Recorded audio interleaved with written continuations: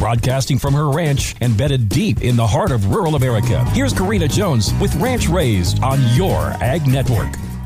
We are back to the grind after a long holiday weekend celebrating our much-valued independence. So thanks for coming back to Ranch Raised. It was a quiet weekend around the Jones Ranch. It's hard to get away with so many chores and mouths to feed of the four-legged variety. My husband took our girls to a local town on the 3rd for a little rodeo action. By all accounts, the stands were bursting at the seams, which made my heart swell. It was everything you appreciate about a small-town rodeo on Independence Day weekend. A beautiful tribute to Old Glory that makes any American's hair stand up on the back of their neck, cowgirl and cowboy action at both ends of the arena, timed event and rough stock, and a rodeo clown with clean humor for the whole family. And let's gather all the kids in the arena for that classic calf scramble. The evening ended with a bang of a different kind. Instead of fireworks, a much-needed thunderstorm quenched the thirst of the surrounding fields and prairie and also drove most of the spectators out of there and home. Last night, we did what we usually do on the night of the 4th of July.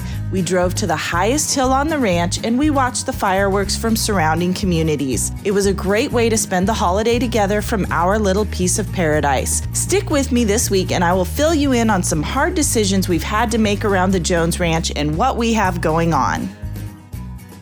What did the cow say to the calf? It's past your bedtime. As we turn to summer, we know pasture quality condition often becomes more of a concern. Did you know that Dakota Gold Pro Pellets help conserve your grasses, allowing you to stretch them just a little bit further? With 28% protein, Pro Pellets help improve performance and ultimately your profitability. Call us today at 844-735-5385 or visit dakotagold.com. Again, that's 844-735-5385.